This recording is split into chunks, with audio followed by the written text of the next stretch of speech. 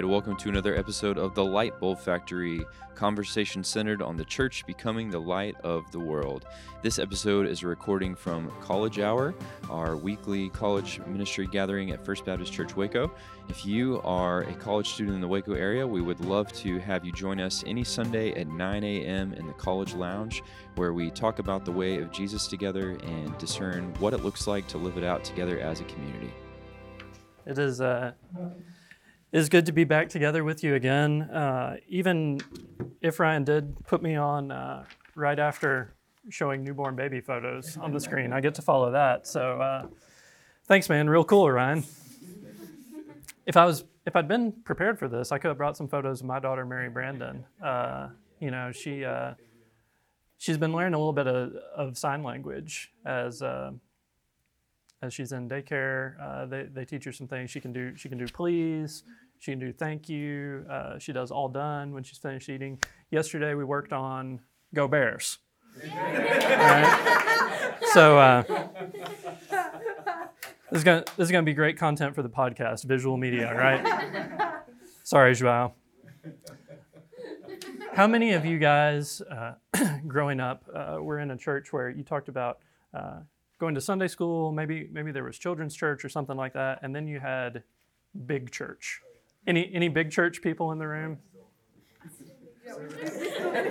I still call it big church. I've been on staff here for 4 years. I talk about going to big church. It doesn't go away. Well, when I was a little guy, 3-4 years old, my parents decided it was about time for me to come to big church. I'd been going to the nursery for a couple of years. They said, it's time to start moving in, figuring out how the big people do the big church thing.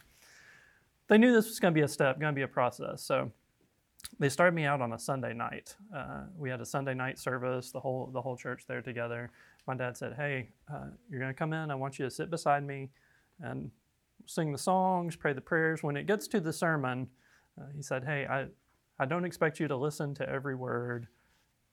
Let's bring a crayon. Let's bring several crayons, actually. I only brought one today, but had a whole box of crayons, brought some paper, a coloring book for me, said, just sit there, draw a color. You can listen in a little bit, but, just be quiet, don't bother anybody, and you'll be fine. I said, all right, Dad, sounds like I can do this. So we're there. It turns out there was a guest preacher that evening, and my dad admits, even to this day, he said, this was a long sermon. It went on and on and on. My dad was nervous. He was, I'm his first child. This is my first night in big church. I was perfect, y'all. I was so great. I was sitting there just coloring away, not making a peep. My dad, honestly, I don't think he had much faith in me. He kept expecting, oh, Josh is about to lose it. Oh, he's about to go nuts. This is going to be bad. I just kept coloring away. Everything was cool. Everything was fine. The preacher's going on and on and on. And some of the senior adults are getting antsy. They're like, it's time to wrap this up. Matlock's about to come on TV. We gotta get home. I'm coloring away. All of a sudden, I think my dad must have seen some expression on the preacher's face looking back toward him, or maybe he was just looking over. As he tells the story, he says he was going to, kind of pat me on the arm, say, "You're doing great, buddy. Way to go." He turns to look at me. I've taken my red crayon.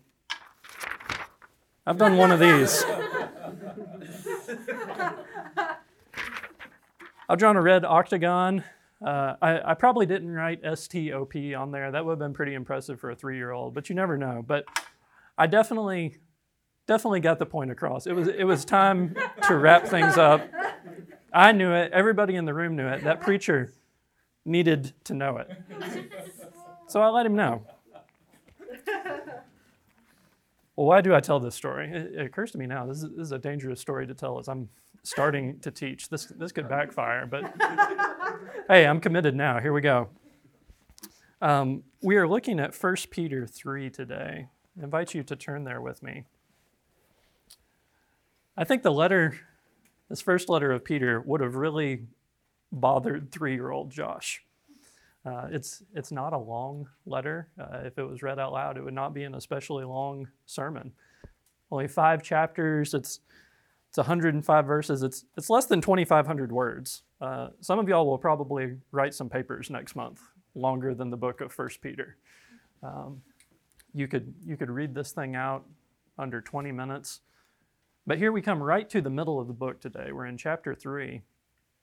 Right there in the middle, right in the center, Peter says, finally. He's like a preacher saying, in conclusion. I knew in the same church growing up, if the preacher ever said, in conclusion, oh, buckle up. There's about 20 minutes yet to go. I hear that thing. I'm thinking, it's time to wrap things up. It's time to move things along. But here in chapter 3, right, almost dead center of the letter, Peter says, finally. Hear these words from 1 Peter, starting in verse 8 of chapter 3. Finally, all of you, be like-minded, be sympathetic, love one another, be compassionate and humble. Do not repay evil with evil or insult with insult.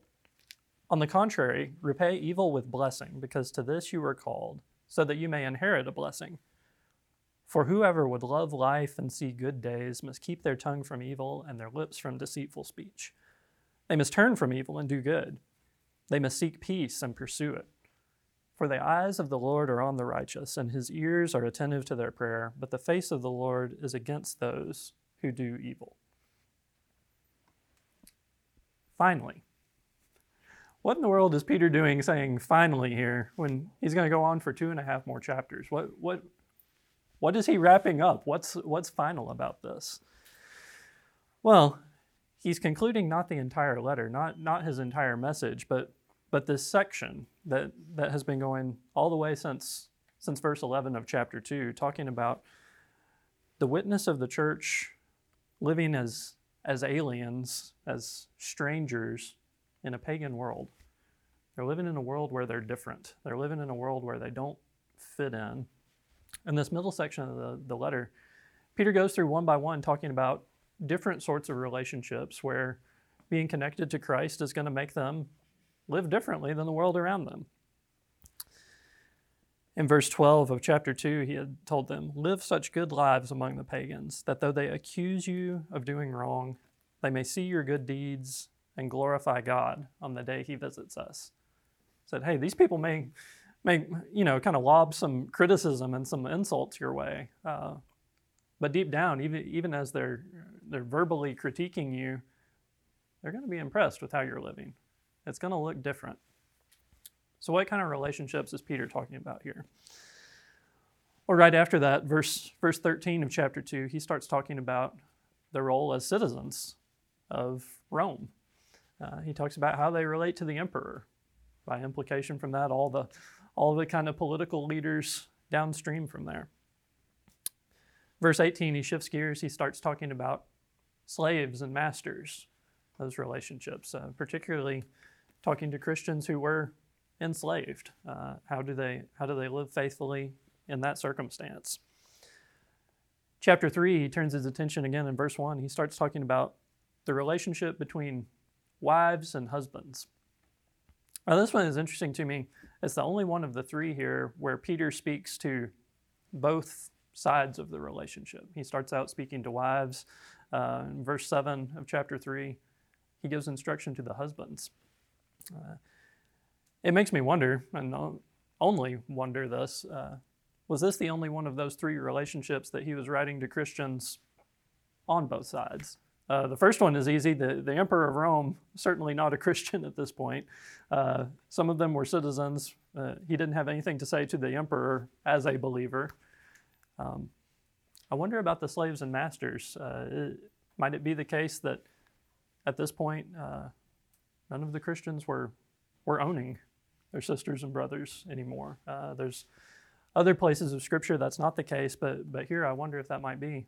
But certainly he said, hey, there's believers who are husbands and believers who are wives. Our relationship with Christ is going to transform both sides of that marriage covenant. But now in verse 8, he comes to finally. He starts wrapping it up, talking about all of us. Everybody gets to play at this point. I should say before I get there, with these prior relationships, Peter is not endorsing any of these circumstances. He's not saying that the empire is right, certainly not saying that slavery is right or good. It's not. He's not saying that patriarchy was right or good. But he's recognizing the world as it is. He's telling them, hey, these are some broader kind of social patterns that you don't unilaterally have the power to change, but we need to live faithfully within it. Think about kind of some comparisons today. Some people might think having a two-party political system is just unhealthy. It's not good. Maybe there's a better way to select our leaders. But the fact of the matter, for the foreseeable future, we're going to have a two-party system. And so maybe we work to change that, maybe we don't, but we recognize that it's how it is.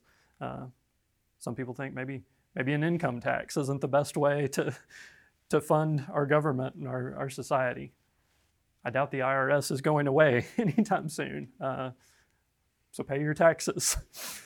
Some people think football should be done away with. I think they're wrong. But, in Texas, certainly they're not going to carry the day for the time being. So if they want to change anything, they need to figure out how to operate within these kind of social patterns that are widely agreed on. That's what Peter is trying to do here. With verse 8, finally, all of you. He starts talking to the whole community and talks about their conduct towards one another. All of you, be like-minded, be sympathetic, love one another. Be compassionate and humble. These are really simple instructions. I don't have a whole lot to explain these ideas to you. I think you know what he's talking about, but it's a high call. It's simple, but not easy. It tells them, don't repay evil with evil or insult with insult. On the contrary, repay evil with blessing. Peter challenges our instinct towards fight or flight response. Right? You all have heard of this before. When we come up against opposition, or especially if we feel threatened, our instinct is either going to be sort of bow up and get defensive and fight. It says, don't do that. Knock it out. Don't repay evil for evil. If somebody insults you, don't come right back at them. The flip side of that, sometimes we have a temptation, just run away. We're going to retreat. If somebody is physically threatening us, or even just threatening the way we feel, we say, hey, I don't need this. I'm just going to get out of here. I'm going to leave. I'm going to cut off this relationship and be done and go and do my own thing. Peter says, at least as a general pattern, that's not what we're called to either. Now, there may be particular circumstances where it comes to that place, but Peter doesn't say, people treat you wrongly, when people say insulting things about you, just take off. No, he says, on the contrary, repay evil with blessing, because to this you were called. He says, remain in connection with these people, remain in relationship with them, and be a blessing to them. Leslie Newbegin was a missionary from England, spent decades in India doing mission work, and thought a lot about that and how the church relates to the broader culture. One of the things he talked about is there's two dangers for the church. On the one hand, there's the danger of syncretism. That means when our beliefs and our practices just become sort of so enmeshed with the surrounding world that we're no longer different at all. He said you can just sort of blend in and assimilate to where you're really not distinctly Christian at all anymore. In Peter's setting, he doesn't really envision that as a problem. He basically says, hey, you're just weird and you're going to be weird. You're not going to fit in this world. Syncretism was not a risk.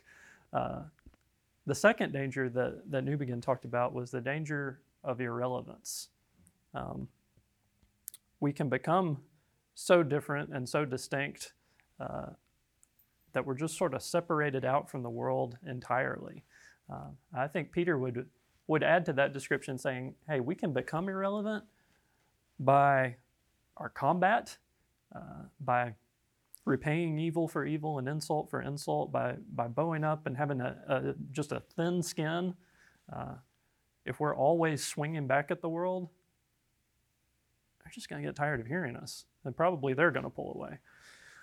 Or we can become irrelevant by retreat, saying, it's just the mirror image. We're tired of these slings and arrows from the world. We're going to go and do our own thing. And there's voices out there, Christian voices, honestly, that are saying it's time for that.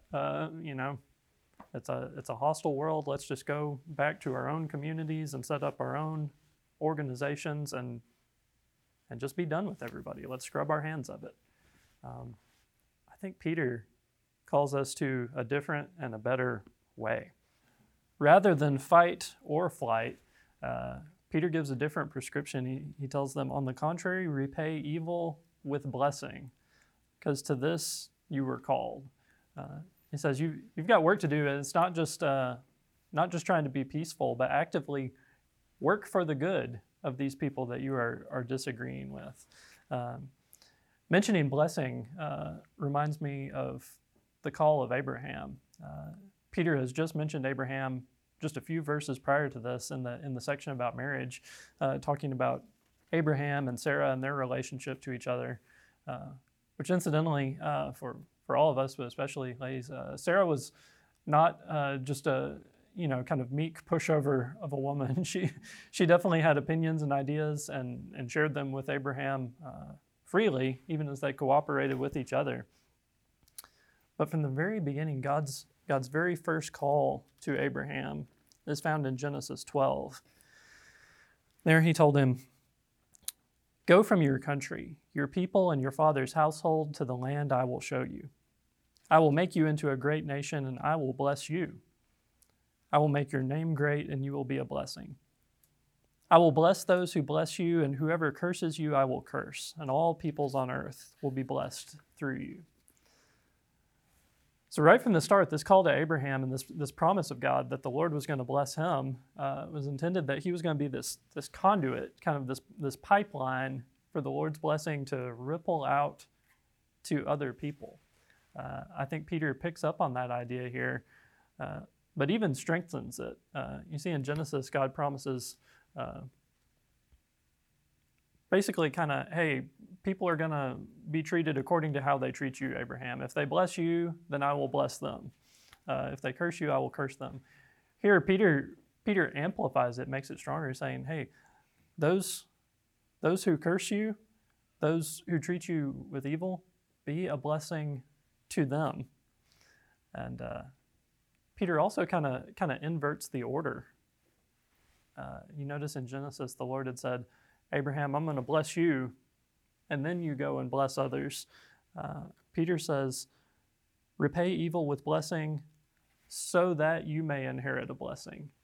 According to how you treat people, that is how you will be blessed. Now, I don't think these two ideas are as opposed or as opposite as maybe I'm making it sound. I think it's this cycle of blessing all the way through. As God has been good to us, we are good to others, and the Lord is good to us, and we are good to others. I think it's there's iterations to this, and so I do think that Peter is making clear and strengthening some of the things that were always there in that call of Abraham. He continues, verse 10, he quotes from Psalm 34, tells his readers, whoever would love life and see good days must keep their tongue from evil, their lips from deceitful speech. They must turn from evil and do good. They must seek peace and pursue it. For the eyes of the Lord are on the righteous, and his ears are attentive to their prayer. But the face of the Lord is against those who do evil. Going back, I went back and read through all of Psalm 34. The heading at the top of that psalm connects it with the story of David and says, of David when he pretended to be insane before Abimelech. That's an interesting heading. You know, if I saw that in the top of our hymnal before, like, how great thou art or something, like, what's happening here? Well, you go back to the story of David. This was a time he had been anointed king, but Saul was still king in Israel. It's kind of a precarious situation to be anointed king, but not king. The actual king tends to not be real thrilled with that. And Saul certainly wasn't. Had chased him out of kind of the royal court and eventually out of the country. Says as David was in the courts of Abimelech. Abimelech was the king of the Philistines. Think back to your story of David. The main Philistine we connect him with is Goliath. Philistines were their big enemies, but things had gotten so hostile for David at home that he had to pull out from Israel, go there and hang out in this foreign country and pretend to be insane. And even there, he was saying, watch out how you live. Even there, he was thinking about how to be a blessing for others. B.H. Carroll, who was pastor here at First Baptist many years ago, you'll pass by his photo as you head up to the sanctuary this morning. He's the one with the great big long beard. But he said here, Peter, through this psalm, gives 3 directions for a happy life. 3 steps for a happy life. I'm interested in that. Let's hear him. He said, watch out what you say. Whoever would love life and see good days must keep their tongue from evil. Number 2, watch out what you do. Turn from evil and do good. And number 3, maybe the hardest one, watch out what you pursue. Psalm says, seek peace and pursue it. A little like we talked about 2 weeks ago, we've got to turn the inclinations of our heart. I think our speech and our actions are all downstream from that. Watch what we say, what you do, and what you pursue, what you're oriented toward. Peter continues on, who's going to harm you if you are eager to do good? But even if you should suffer for what is right, you are blessed. There's that idea of blessing again. Do not fear their threats, do not be frightened, but in your hearts revere Christ as Lord. Always be prepared to give an answer to everyone who asks you to give the reason for the hope that you have. But do this with gentleness and respect, keeping a clear conscience, so that those who speak maliciously against your good behavior in Christ may be ashamed of their slander. For it is better, if it is God's will, to suffer for doing good than for doing evil. For Christ also suffered once for sins, the righteous for the unrighteous, to bring you to God. He was put to death in the body, but made alive in the spirit. Peter turns here, he starts talking about outright persecution. He starts out with just a general kind of principle. He says, who's going to harm you if you're doing good? If you're being a good citizen, if you're being a good neighbor, if you're treating your family well, if you're kind to your friends, who's going to have a problem with that? And generally, I think he's right. We behave well towards people. Things tend to go well for us. But in the very next moment, Peter kind of concedes, hey, it's not that cut and dry. It's not always that simple. Even if you should suffer for what is right, you are blessed.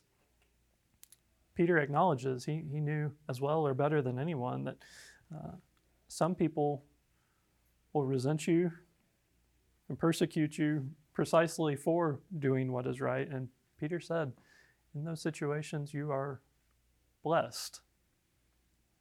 Peter remembered Jesus' words on the Sermon on the Mount saying, blessed are you when people persecute you, when people speak evilly of you, when you're mistreated for the sake of righteousness.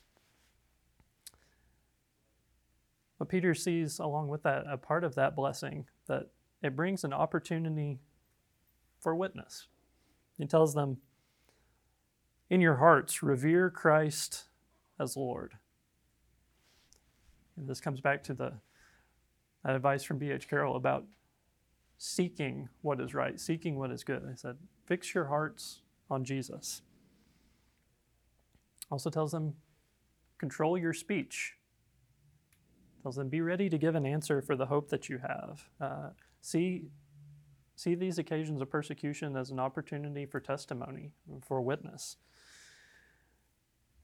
And finally, control your actions. He says, do this with gentleness and respect. Set your hearts on Christ as Lord. Be ready to give an answer, but do it in a peaceable way. Do it with kindness and with gentleness. Do it in a way that recognizes Christ loves your enemy just as much as he loves you. This is a tall order. On our own, we could not manage this. And that's why Peter points us back to the core of the gospel, to the story of Christ himself. Christ also suffered, the righteous for the unrighteous, to bring you to God. He's put to death in the body, but made alive in the spirit. Same way, Peter's reminding them, hey, none of us are above the master. If Jesus was mistreated, we will be as well. But that same spirit that restored him to life will restore us, will strengthen us, will prepare us. So we have a chance in times of conflict, in times of disagreement. We've got decisions to make, right? We can fight. That one's on the table. That's an option. We can fly away. We can run. We can retreat. We can hide. But Peter points us towards this third way, kind of a mediating way of bearing witness, giving testimony of the hope that we have, empowered by the Spirit, emboldened by the example of Christ.